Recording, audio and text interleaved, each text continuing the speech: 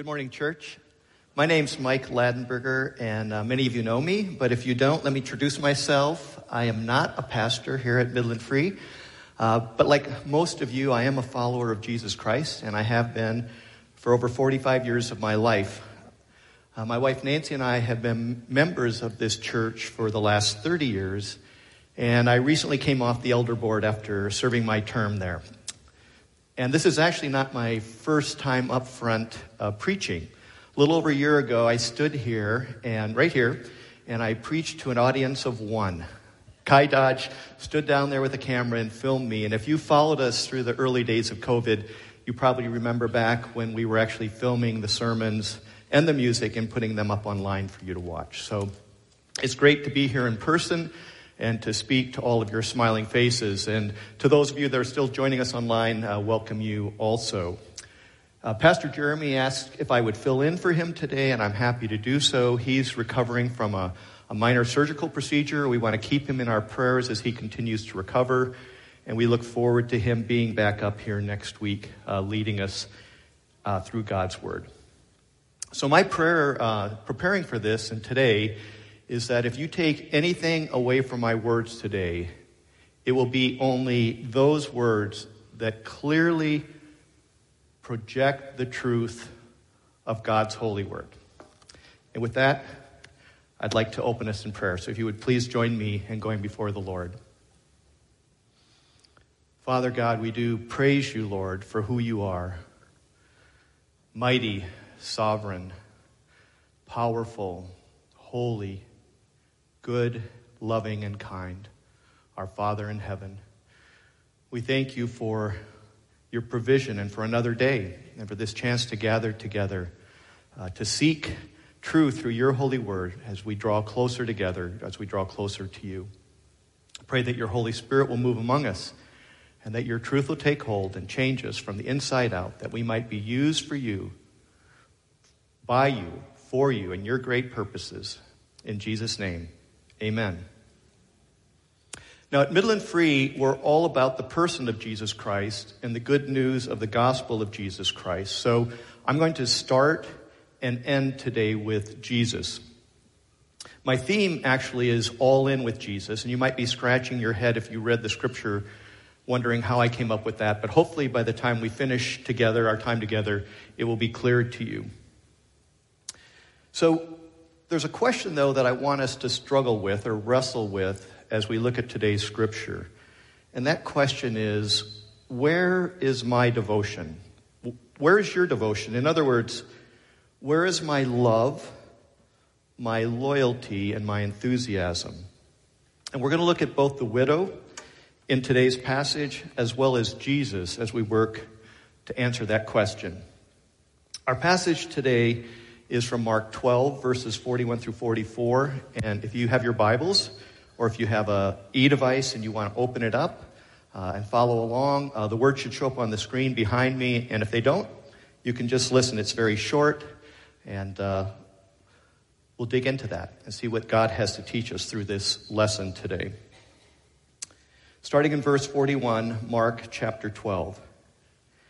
And he sat down opposite the treasury and watched the people putting money into the offering box. Many rich people put in large sums, and a poor widow came and put in 2 small copper coins, which make a penny. And he called his disciples to him, and he said to them, "Truly I say to you, this poor widow has put in more than all those who are contributing to the offering box. For they all contributed out of their abundance, but she, out of her poverty, has put in everything she had, all she had to live on." Now, a little background on this passage. Jesus lived in a time when the world was an honor-shame culture. Now, in an honor-shame worldview, a person seeks to gain honor. So you might ask yourself questions like this. If I do X, how will people look at me? Or if I do Y, will I be ashamed if I do that? Or will I be honored by doing that? Honor-shame cultures are typically based on the concepts of pride and honor, and consequently, appearances are what truly count. Now, Jesus, as you well know, is very willing to be countercultural. And his teaching often turns the world's priorities and practices upside down. And that's true in this particular passage, too. If we go back just a little bit, if you still have your Bibles open, if you go back to Mark 12, starting in verse 38, this is what precedes today's passage. Again, Jesus is speaking, and he says, "Beware of the scribes who like to walk around in long robes, and like greetings in the marketplaces, and have the best seats in the synagogues and the places of honor at feasts, who devour the widows' houses, and for a pretense make long prayers. They will receive the greater condemnation." So Jesus is saying basically that the scribes, who are seeking honor and praise and probably getting it from many people because of the worldview at that time, they're not deserving because they're worried about the outward appearance rather than the condition of their heart. He tells us that they take from widows and they pretend to pray, and yet they take the seats of honor. And we move right from that to today's scripture where we see a poor widow who would be considered shamed in her culture because of her life situation. This poor widow is lifted up by Jesus as an honorable example to his disciples. And we'll take a deeper look in just a little bit why Jesus holds her up as a role model. But first, let's take a look at Jesus in this passage. What does Jesus do? And I picked out three things that I see Jesus doing. First, he comes in, he sits down, and he watches or he observes. Verse 41 says, "And he sat down opposite the treasury and watched the people putting money into the offering box." Second, he calls his disciples over. Verse 43, "And he called his disciples to him." Then starting in the middle of 43 and going through 44, Jesus speaking, teaching his disciples. This is the third thing he does. He teaches. He says, "Truly I say to you, this poor widow has put more than all those who are contributing to the offering box. For they contributed out of their abundance, but she out of her poverty has put in everything she had, all she had to live on." So he observed, he called, and he taught. I would suggest to you that Jesus is still doing those things today. First, he's still observing. Jesus is God. He not only knows what we're doing, he not only sees us, he not only hears our words, but he knows our future. He knows when we'll breathe our last breath. He knows our thoughts, our emotions, and our desires. There's nothing we can hide from him. Jesus is still observing, but he knows all about us. Secondly, he's still calling. If you're not yet a follower of Jesus Christ, maybe you're just feeling this kind of tug that I want to learn more about this person of Jesus that this church keeps talking about. Or maybe you felt like you want to dig into God's holy word and see what you can learn by reading it yourself. Well, I would suggest to you that if you're feeling those subtle tugs, that might be God's Holy Spirit calling to you to seek Christ and enter into God's kingdom. Now, for those of us that are already followers of Jesus Christ, we're being called also. We're being called by Jesus to join him in his work of bringing others closer to him and the kingdom of God. And thirdly, Jesus is still teaching today. How does he do that? He does it through Scripture, and he does it through the working of the Holy Spirit. God has revealed his truth through his holy word, the Bible. And the Gospels, the four Gospels, record the life of Jesus Christ. So we hear his words that he spoke while he was on earth, and we see how he lived his life as our rabbi, teacher, and role model. Jesus is teaching us through his Holy Spirit, the Spirit which leads us, guides us, convicts us, and brings us to wisdom. So, as we spend time with God in Scripture, meditation, and prayer, Jesus will be teaching us. So Jesus is observing, he's calling, and he's teaching. So in this passage we read today, he's teaching to his disciples. But since Mark wrote these words down for us, Jesus is teaching us also. So what lessons can we learn from this poor widow? I'm going to suggest 3 attributes that the widow exhibits. And the first attribute is love. So what does it mean to love something? It probably means that we want it, we value it, and we draw pleasure from it. It makes us happy or it brings us joy. Now, I brought some props today to help me with my sermon. And so this is my first prop. If there was a spiritual gift of hobbies, I think I probably have it. But I've been told that there is not a spiritual gift of hobbies. But one of the things that I truly love to do is fish. And specifically, I love to fly fish. So this is a fly fishing rod. And actually, more specifically than that, I love to put on waders and go into a river and spend 2 to 4 hours by myself, wading downstream, just enjoying the beauty and quiet of nature, spending time with God as I pursue that elusive smallmouth bass. So when I go fishing, I do get a lot of joy out of it. I really am happy when I'm doing it. But let's contrast this kind of love with the love of the widow. The widow probably didn't have many things. In my research for this sermon, I learned that the 2 coins that she had, the scripture says they're worth about a penny, and a penny was about 1/64th of a day's earning. So the love of the widow in our passage today is not directed at a thing, but instead is directed at God. She values and most likely draws her joy from God. And as a result of this love, she gives everything she has financially at the temple. Now, because of the small amount, it probably goes into what they would call the free will offering, which is directed at either the building and repair of the temple or to pay for burnt offerings. Whatever the case, she's giving her financial all to the temple, which in her world is giving to God. Now, like me, you might like things or activities or something that you just really enjoy doing, and I'm not trying to make any of us feel guilty here. But I am trying to help us think. I do not believe that it's necessarily bad to love and enjoy things and activities, being God gave us the ability to enjoy them, to make them, and to draw pleasure from them. But I also believe this can be a really good litmus test to see if our priorities are where we want them to be. Do I think about this thing or activity more than I think about God? Do I spend more time doing this than I do spend time reading God's Word and just meditating over His Word? Do I value this more than I value God? Do I draw more joy from this than I draw from God? Well, if that's the case, then I think I have to do some self-examination because that's not where I want to be. So I'll just put this one down. And we'll move on to the second attribute, which is trust.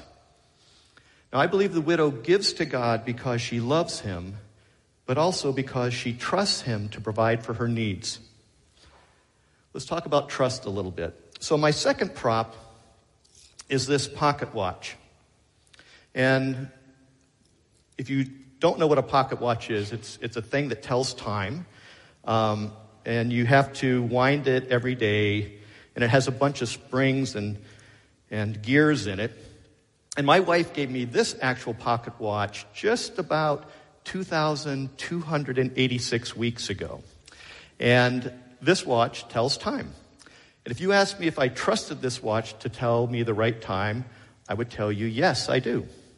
It will get me to dinner on time. It will get me to church on time. But if I keep winding it every day for a week, it will get a little fast, and I'll have to reset it. So I know that it's not quite as accurate as this watch, which is a solar watch and has a battery in it and keeps very good time. And I know that this watch is not as accurate as this for telling time because I believe the time on my iPhone is like as accurate as a GPS satellite time. But they all tell time. But our trust is not just based on our past experiences, but it's also based on the capabilities of what we're trusting, right? Let me give you another example. When my daughters were young, I used to love to take them to the park. And back in those days, which you can guess is a long time ago, they had these metal contraptions that were very dangerous that you could climb on. And my girls loved to climb on those things, but sometimes they'd get up at the top and they'd kind of freeze in fear. They didn't know how to get back down. And I would hold up my hands to them and I'd say, "Jump, Dad will catch you."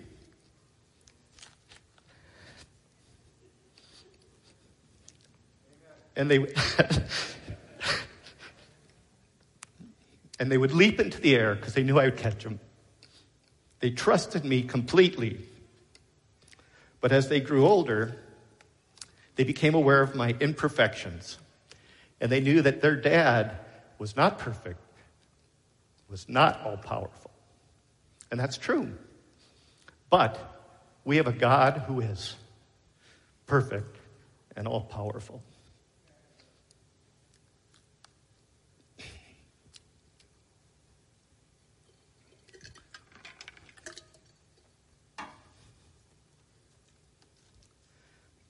God is deserving of our trust. And the widow's action is a great example of trusting completely a God who is deserving. Psalm 20, verse 7 says it this way: "Some trust in chariots and some in horses, but we trust in the name of the Lord our God." Or if I'm allowed to paraphrase it into more modern terms, some trust in technology and some trust in political parties, but we trust in the name of the Lord our God. So love and trust. And what about my third attribute of the widow? The third attribute of the widow I'm going to suggest is devotion. And my last prop is right here. This is my one bobblehead. And this is my hero, Steve Yzerman. And when I moved to Michigan in the late 70s, I became a Red Wings fan. I never really watched hockey up till then. But Steve Yzerman became captain of the Red Wings in 1986, and he fulfilled that role for 20 years. And during that time, I'd say one of the glory periods of the Red Wings, they had a lot of success. And I was totally devoted to the Red Wings. I loved them, and I watched every game that I could. And I saw a lot of happy times and a lot of wins. But I also had a lot of disappointment. As good as they were, they weren't invincible. And sometimes they let me down. Put Steve right there.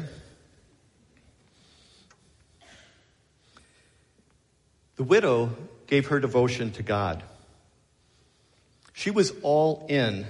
I would suggest that she was sold out to God. And by sold out, I'm using the Urban Dictionary definition. That is, to be willing to go anywhere, do anything, and give up everything. Jesus tells his disciples that she gave everything financially. In fact, according to the words that we read today, this is what Jesus actually said.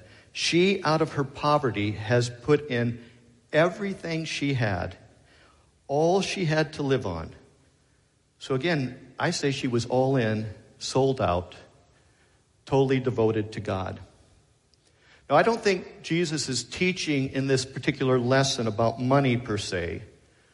I think he's teaching about devotion. So for us today, where do we put our time, our talents, and our treasures to use? What are we all in with? And who or what are we fully devoted to? God alone is deserving of our devotion. He is our creator. He loves us. He is good. He is all-powerful. And he is unchanging. The same yesterday, today, and tomorrow. Indeed, God is deserving of our love, trust, and devotion. Now, our vision statement at Midland Free, which you've been seeing over these past several months, is that we aspire to be a gospel-centered family where everyone we encounter moves closer to Jesus every day. So why closer to Jesus? First of all, we really desire that those who are not yet followers of Christ, that they would come to a personal relationship with Jesus as their Lord and Savior. And secondly, for those of us that are already followers of Jesus Christ, we desire to be more like him. Again, he's our Lord and Savior. He's our teacher and rabbi. He's the example of how to live a life that is pleasing to God. Now, one of the things, of many things that I love about Jesus, is that he taught not only with his words, but also with his life, the way that he lived. So I want to look at these three attributes that I shared with you that I think the widow had and see, did Jesus live out those attributes? The attributes, again, are love, trust, and devotion. First, does Jesus love God the Father? In John 14, verses 30 to 31, we read, and again, this is Jesus speaking, I will no longer talk much with you, for the ruler of this world is coming. This is right before he goes to his death. He has no claim on me, but I do as the Father has commanded me, so that the world may know that I love the Father. So his followers should have known that he loved the Father, right? I mean, all of his life he was obedient to God, and he was seeking to give God all the glory. He was always pointing to God the Father. But he wanted to make sure they knew. So some of the last words that he said to them was that he is going to do what he's going to do because he wants the world to know that he loves the Father. Now, the next two attributes, trust and devotion, does Jesus trust the Father and is he devoted to the Father? I'm going to use one passage of Scripture to answer both questions. And it's not because I can't find lots of Scripture to support this, but when I came across this particular passage, I thought it was so powerful that I thought it stood on its own.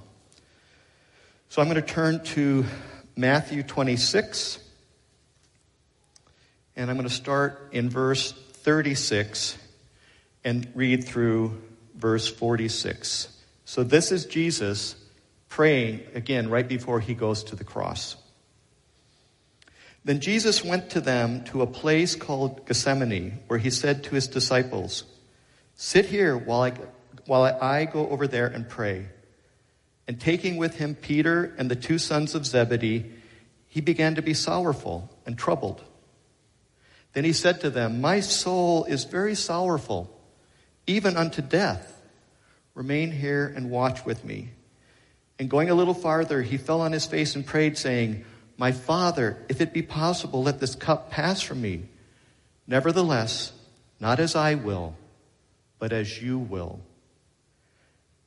And he came to the disciples and found them sleeping. And he said to Peter, so you could not watch with me 1 hour?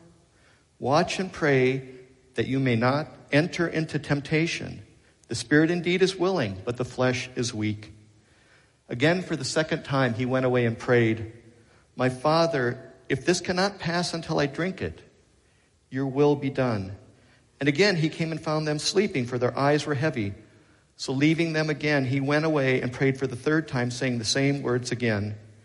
Then he came to the disciples and said to them, sleep and take your rest later on. The hour is at hand, and the Son of Man is betrayed into the hands of sinners. Let us go. Rise, let us be going. See, my betrayer is at hand. 3 times he asked the Father in different ways if the cup can pass him by. But 3 times he tells the Father that if that's not the case, that he's willing to do the Father's will, that that's more important than seeking his own will. Let's talk about trust first. Jesus had told not only his followers, but also the Pharisees that he would rise from the dead. So he trusted God the Father that when he died, that God the Father would bring him back to life.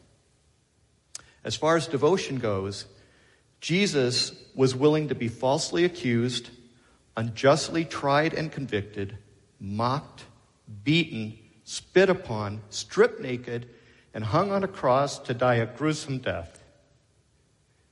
And he was willing to take on all the sins of the world.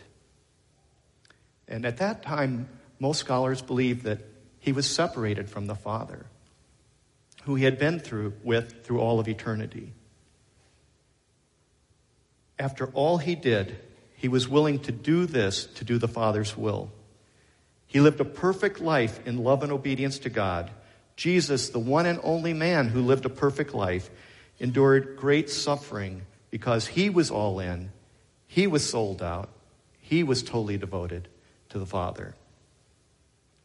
I want to give you some things to think about on how we can apply these teaching to our daily lives, loving God, trusting God, and being devoted to God. And when I present these to you, I'm not trying to be dogmatic, saying you have to do this. These are just ideas to get you thinking.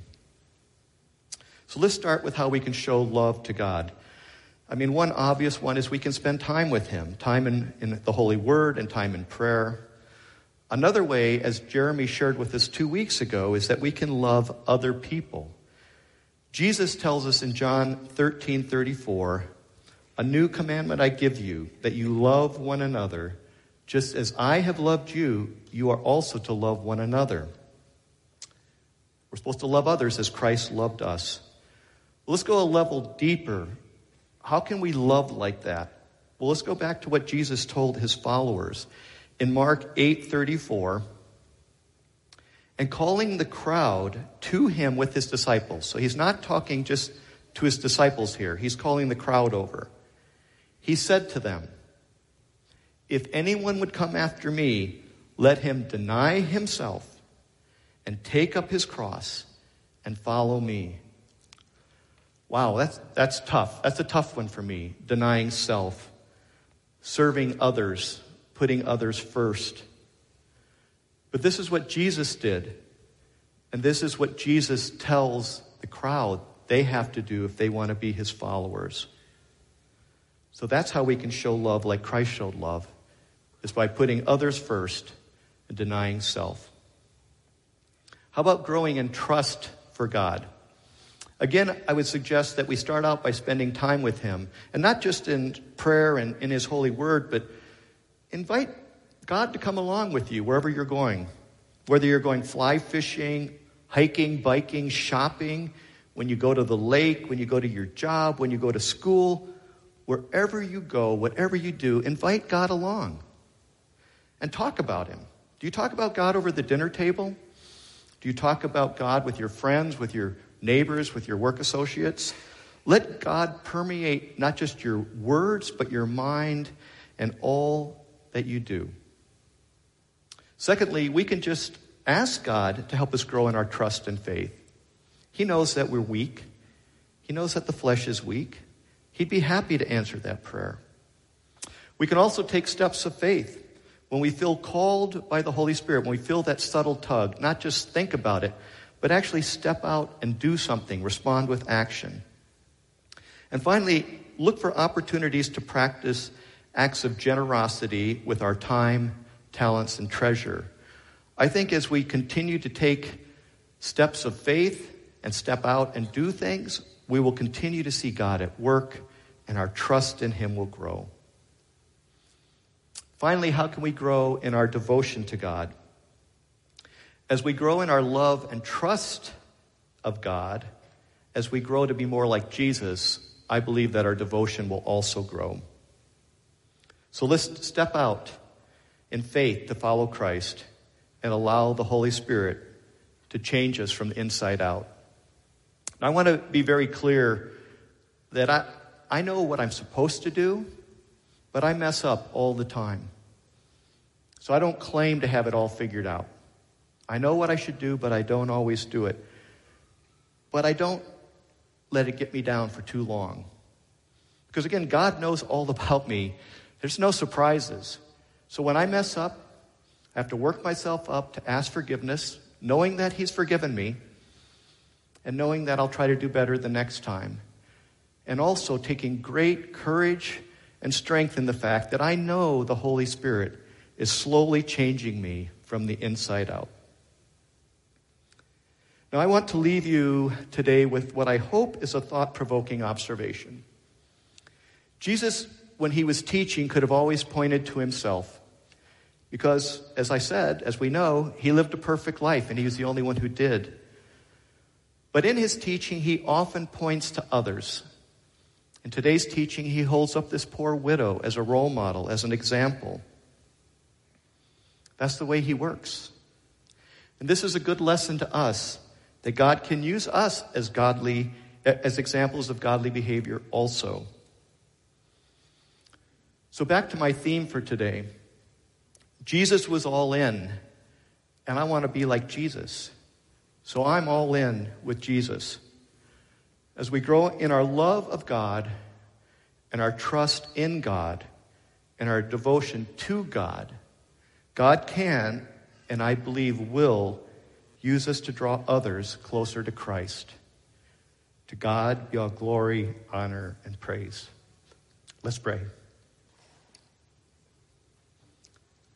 Holy Father, we do praise you, Lord, for you are deserving of our trust, of our love, of our devotion. And we fall short so many times, but you never give up on us. And your Holy Spirit lives within us. Jesus has died for us. Help us to live lives that are pleasing to you and used by you for your glory. We pray this in Jesus' name. Amen.